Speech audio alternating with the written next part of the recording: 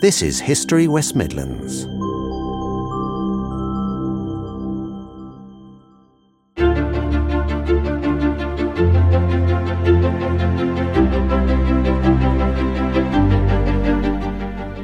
For almost 150 years, the Worcestershire village of Powick was home to the county's hospital for mental illness. It reached the height of its importance during the First World War, as the trauma, anxiety and grief resulting from the war affected large numbers of people at home.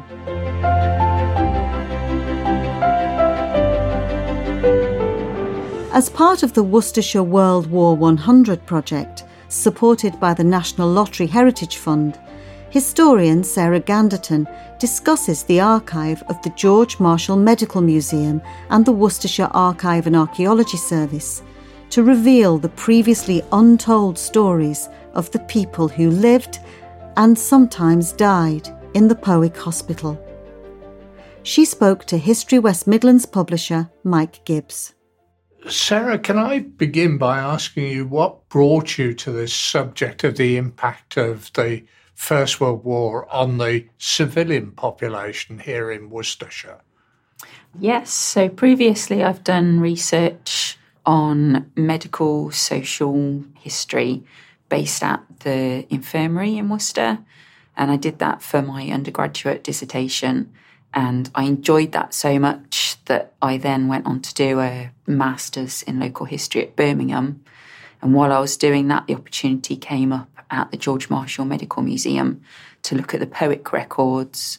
So that's the local mental hospital in Worcestershire.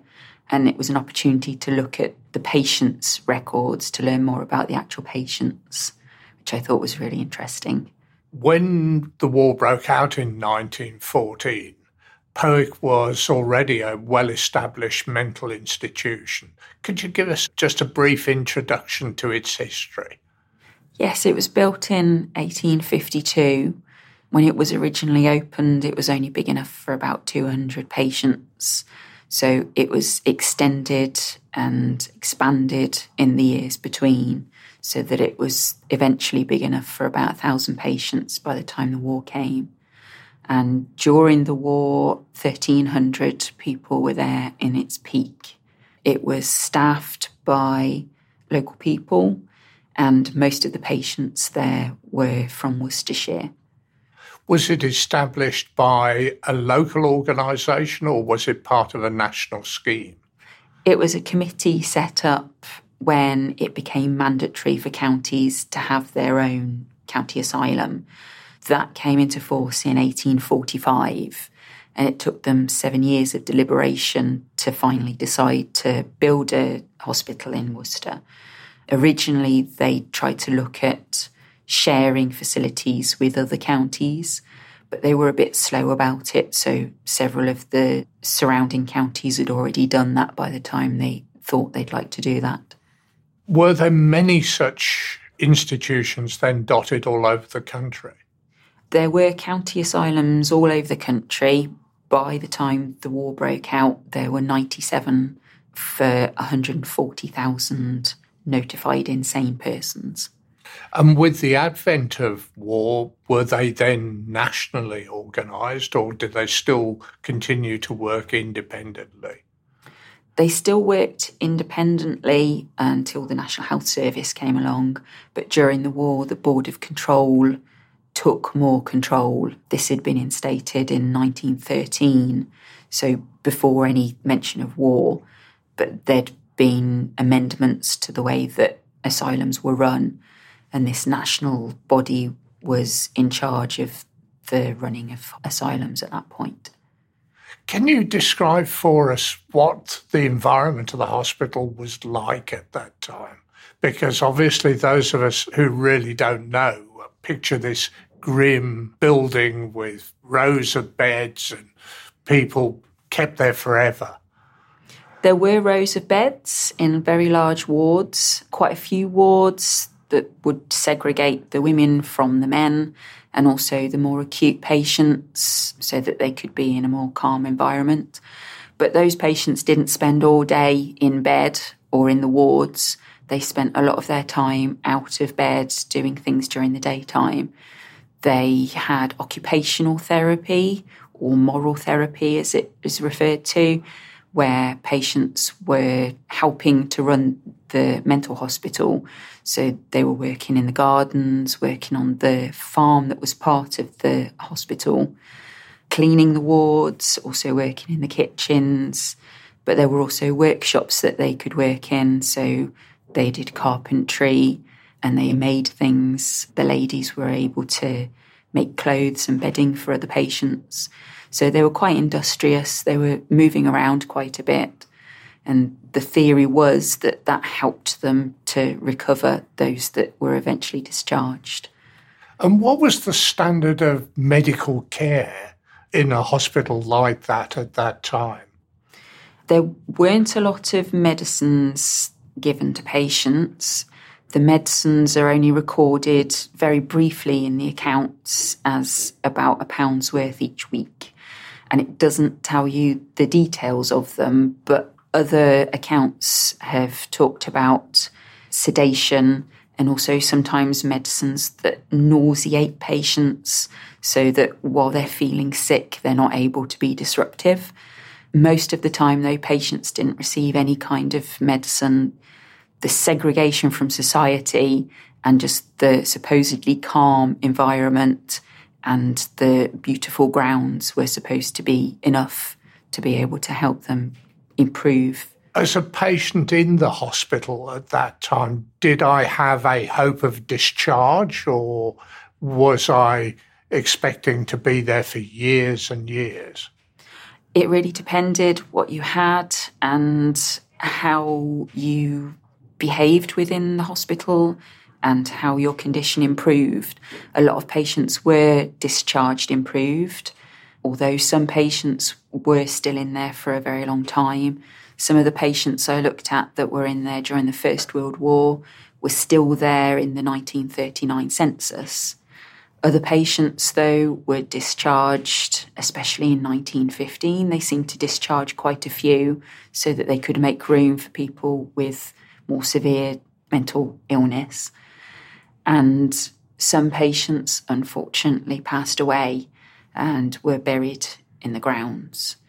Some patients also escaped, so they were discharged, not improved, although one gentleman who I found was a forester before he came to the asylum, he escaped and was missing from the asylum for 2 weeks, so he was marked as missing, discharged, not improved. And then he was still there in 1939, so they obviously found him and brought him back. Throughout the First World War, what was the funding of the hospital at Powick? Local patients were still funded by their parish or by the workhouse that had sent them, which was from their parish. Patients that came from other asylums outside of the county, such as those from Winson Green and Northampton, they were funded by those asylums, so they were charged a slightly higher rate for out-county patients. And in 1917, the Board of Control brought in a new category of patient called service patients. So the military patients had been arriving at Powick since the beginning of the war, and it wasn't until 1917 that the Board of Control decided to give them a new category. And at that point, they were treated slightly differently. They had better privileges, and they were paid for by the Board of Control. So there was an additional 2 shillings 6 for each military patient. Better privileges such as? They definitely had uniforms. There's a note in the committee meeting minutes where they're talking about buying new material to be able to give them a different uniform to the other patients. They were also given proper burials. Some of the patients at Powick were given pauper burials, but the military patients were to have proper burials and proper funeral services. And theoretically, they were supposed to be kept in different wards to the other patients, but there were only ever about 30 patients at a time that were military patients at Powick, so they probably didn't have their own ward, but they might have been together in a corner of one larger ward. And were patients regularly visited by families, or were a lot of them just abandoned? There are a few notes about people being visited by family, but we don't have a visitor book and we don't have any letters from patients here. But patients at other asylums were certainly visited by family regularly, so there's no reason they wouldn't have been. But the families didn't have to contribute to their upkeep? No, the patients that were at POIC were mainly working class patients, so theoretically the families wouldn't have been able to afford their care. POIC is itself a fairly large community and it's very close to the city of Worcester. What was the attitude of the surrounding population, the people of Worcester, to having POIC there? I don't know in specific terms, but a lot of the staff came from the local area, either from POIC or from Worcester. So there were about 100 staff working on the wards, and their friends and families would have had obviously a positive attitude towards it because it was employing their family. Outside of that, I think people wouldn't have thought about mental hospitals. The idea was that it was far from the population, so people were out of sight, out of mind, and perhaps you could just forget about the people that were in there rather than worrying about them.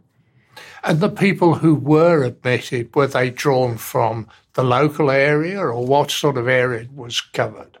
They're mostly from Worcestershire. There are some from outside of the county because they were transferred between different mental hospitals and you could charge a higher amount if they came from a different county. They were mostly coming from parishes and the parish was paying the bill for them. So that bill would go out to the parish and then somebody from the parish would come and check on that individual or wherever they came from. So if they came from a workhouse, the guardians from the workhouse would come to check on that person. And there's a lot of visitor records that are written by those people that are visiting to check on the conditions there to make sure that everything's okay. As you've just mentioned records, I gather from a historian's viewpoint that the records of POIC are fascinating and very, very large. Could you describe for us the material that you based your research on? Most of the records are held at Worcestershire Archive and Archaeology Service, which is based at the Hive in Worcester. A lot of them are accessible. There's annual accounts, which would have been published in the newspapers, and committee meeting minutes, which record only the end of conversations in committee meetings. And those are held for POIC for the entire period that it was in existence. There's also patient records, so a lot of those can be accessed. The ones that I looked at, I had to ask for additional permission because there's a 100-year rule, so that anything that fell within 100 years you can't look at because it's very sensitive information. The records I actually looked at go up to about the 1920s within one volume, so it meant that I had to have permission to look at those. And some of the mail records are missing for the period that I wanted to look at. So up till March 1916, I could look at. And then from then till the end of the war, the male patient records are somehow missing. But otherwise, there's a full run of them, which seems very mysterious that there's one volume missing. You produced a really fascinating document called War Worry, which looks at POIC during the First World War. That's a new term to me. Where does it come from and how is it reflected in what was going on at the time of the First World War? I found the term in newspaper reports that were talking about coroner's inquests into suicides during the First World War. So in different newspapers around the country, but specifically there was one in Worcestershire where a young man from Feckenham hung himself. The inquest is talking about they died with war worry. That was the cause for them committing suicide. And that term gets picked up then from the newspapers and used by different companies who are selling medicines. So Hall's Wine being one that starts selling itself specifically to help with the symptoms of war worry, the anxiety and the stress. So if you have heart palpitations, you're feeling sick or having headaches, they can help you with that. And they were selling the product before the war, but they changed their advertising during the war to fit in with this new term that was being used. A doctor's word. I have frequently prescribed Hall's Wine for patients who needed more than drugs alone could offer. Hall's Wine has supplied that want, and the results have justified my recommendation. Today in this country, there are thousands, run down, convalescent, overwrought with anxiety, grief or business worries, to whom a short course of Hall's Wine would bring health, strength and confidence. Are there any patients that actually reflect this condition of war worry? There's a number with really good accounts in the patient records. One elderly patient who'd been in POIC since before the war claimed to be the cause of the war, and another admitted in May 1915 claimed there was no war and he would be able to stop it if there was. There's another gentleman who thinks he has aeroplanes and explosives at his disposal and that he could lay telephone wire around the world in a day. And these feel like they're picking up things that they've seen in the newspapers as part of their delusions. So there would have been telegraph wires laid around the countries and there would have been explosives and aeroplanes.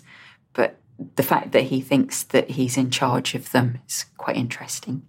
Looking at it overall, what impact did the war have on the way POIC was run and the sort of patients that were being admitted?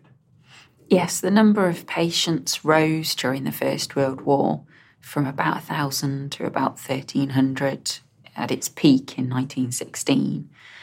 And the kind of patients will have changed during that time. A large number of patients came from other asylums as they became hospitals for wounded soldiers. So about 217 came from Winson Green in Birmingham, 50 came from Northampton, and several came in smaller numbers from other asylums so that they could move their patients around and make better use of their facilities. So the patients that were arriving at POIC might have had higher needs. A lot of the people from Winson Green were more difficult to control than the ones that were already at POIC. And the way they're described is they have a lot of delusions, they move around a lot, they're very excited, they might hoard things, or some of them refuse to eat, so they're causing a lot of extra work for the staff. At the same time, there's a lot less staff. During the First World War, nationally, about 42% of staff working in mental hospitals served with the armed services. And that was no exception at POIC. We lost a lot of staff who served in the different services. Mental health nursing was not a restricted profession then? I'm not sure whether it was, but a lot volunteered at the outbreak of war, so they didn't get to a point where they needed to ask to stay. In about 1917, there was one particular doctor who'd been asking to volunteer for quite a while. Poor Dr. Fenton wasn't allowed to go. The committee wouldn't allow him to go. And they asked several times that he was allowed to be kept. But finally, in 1917, he went. So even the medical staff that were more qualified still weren't allowed to be kept by the mental hospital. So I suppose they weren't a reserved occupation. And did POIC admit patients from the armed services? Yes, very soon after the beginning of the war, the first ex-military patient arrived. But the next one didn't come until about December of 1914. So they were quite spaced out. By the time the mail records end in March 1916, there'd been about 11 that I can identify that had come from different armed services that were moved mainly from military hospitals. So they came from Netley in Southampton, Aldershot, and from Moss Side in Liverpool. But some of them also came either from home because they'd already been sent home, or even from police stations where they'd been found wandering and brought in. And were these largely the classic shell-shock victims that we see on old newsreels? No, the committee decided not to take shell-shocked victims, although the Board of Control appears to have made a decision themselves anyway not to send shell-shocked victims to county asylums. By the end of the war, there were 48 special hospitals for shell-shocked soldiers, so that they were kept in specialist facilities so they could be cared for in a different way. The soldiers that were arriving at Powick were just unfit for service. So one in particular, his record says that he was likely to be an inefficient soldier. So he was discharged for that reason. And all of the others that arrived at Powick were likely to have been discharged for the same reason. They'd only served for days, one of them for 71 days. Some of them made it to France, but not for very long before they were found to be inefficient soldiers and were discharged and sent home. Most of the reports I've read about mental health in the First World War have focused on the armed services. You didn't. You looked at the civilian population as well. Did you notice a major difference in the patterns of disease, the amount of illness that was being admitted during the war itself compared with before the war? Among the civilian population, a lot of the records don't mention anything about the war, but there were a number of records that really stood out. About 11 of the male records mentioned the war as a main reason that they have delusions, and that's the reason why they've ended up at Powick.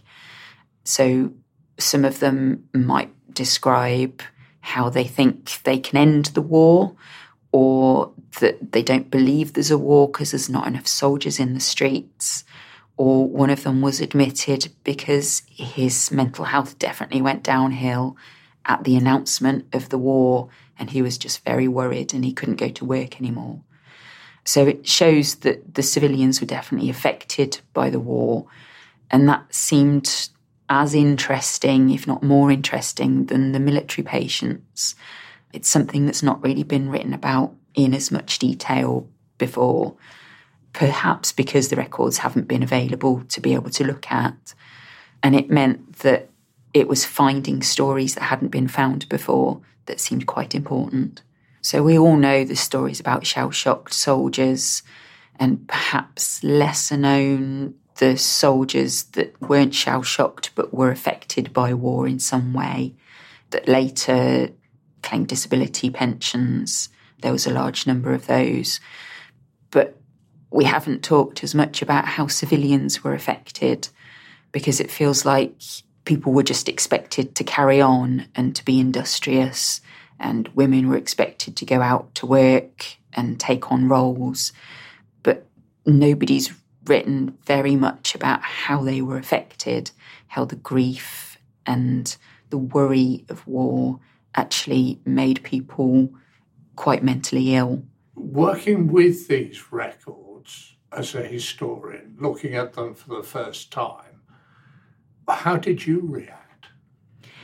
It was exciting to be able to look at them, a little sad because some of the people in the records are quite poorly, but also some of them are described in very nice detail by the staff. Some of the male patients who have delusions that are clearly affected by the war, where the war is part of what they're describing, the patients have detailed that really nicely. So it shows that the staff were interested in what the patients were saying, even though at this period the medical textbooks advised that you didn't join in with people's delusions. You would deny delusions. So even though they were being written down, the staff may have then turned around to people and said, that's silly, that's not the truth, which today is something that if people have dementia, for instance, you wouldn't deny their delusions anymore. You let them carry it through to help them try and deal with them instead of just telling them it's not true. What was your sense of the level of empathy between the staff and the patients? Certainly the staff appeared to like some of the patients more than others. It felt like if they could control them, if they were well behaved, perhaps if they were neat in appearance, even charming, some of them offered jokingly to bathe the nurses, but only the pretty ones. Some of these had really detailed notes, and it felt like the nursing staff liked those patients, whereas other patient notes were quite curt and short and just described patients that were difficult to control, sullen, morose, or difficult to talk to. They're not described in as much detail because perhaps the staff spent more time having to look after them. I understand that there was a large element of the staff that were actually volunteers rather than what we regard as professionals today. Yes, quite a few during the First World War were inexperienced and unqualified. Some of them might have been older people being roped in to go back to work because they were replacing staff that had volunteered to join the services. So there were certainly less experienced staff and less qualified staff during the First World War.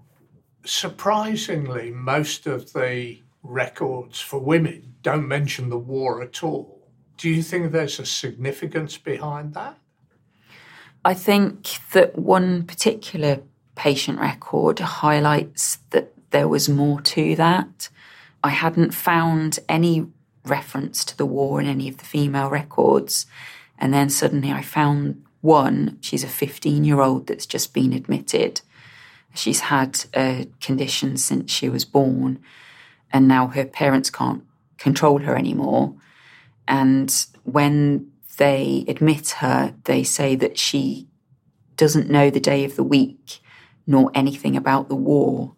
And that one record, that one mention, suggests to me that everyone else was talking about the war, but somehow it didn't get written down in the female records. So do you think it was just such generality that it was taken for granted? Yes, perhaps. Maybe it wasn't affecting their delusions as much as the male patients, or maybe the male staff that were writing down the records didn't think it was part of what the female patients should be worrying about. It's hard to know without the information being there. There are a couple of patients from Moss Side in Liverpool, which I think particularly caught your attention when you were doing this research. Yes, 2 patients were brought from Moss Side Hospital in Liverpool. They both served in the front line before coming back to England. And they were treated by staff at Powick because they originally came from Worcestershire. But they were treated quite differently. One of them complained a lot. The patient records show he was worried about his belongings, nagged the attendants, was quarrelsome and hoarded things. But the other soldier, who was left retarded after he'd had a fit, was described as quiet, useful to staff, willing to work around the ward. And he's described kindly by the staff because of that. Can you give us a sense, an impression of what you felt about these patients and their care at the end of it? A lot of the patients had some wonderful stories to tell, and the staff obviously thought kindly of them because they documented those stories, even if some of them were quite deluded. A lot of the patients were discharged recovered, and even though some still remained in the asylum till after the First World War, they were described in such kind ways by the staff that I felt that they were easy to like, and it made the research quite easy because it was nice to read. It wasn't as sad as I feared it might be to look at these records. Sarah, thank you very much indeed for giving us insights into what I think is generally a little explored and obviously very fascinating area of the First World War, looking well beyond the trenches, the terrible films we see of shell shock. Thank you very much indeed. Thank you. More information about the Worcestershire World War 100 project can be found on their website, www.worcestershire.co.uk. And you can discover more fascinating films, podcasts and articles about the First World War and the home front in the West Midlands at our website, www.historywm.com.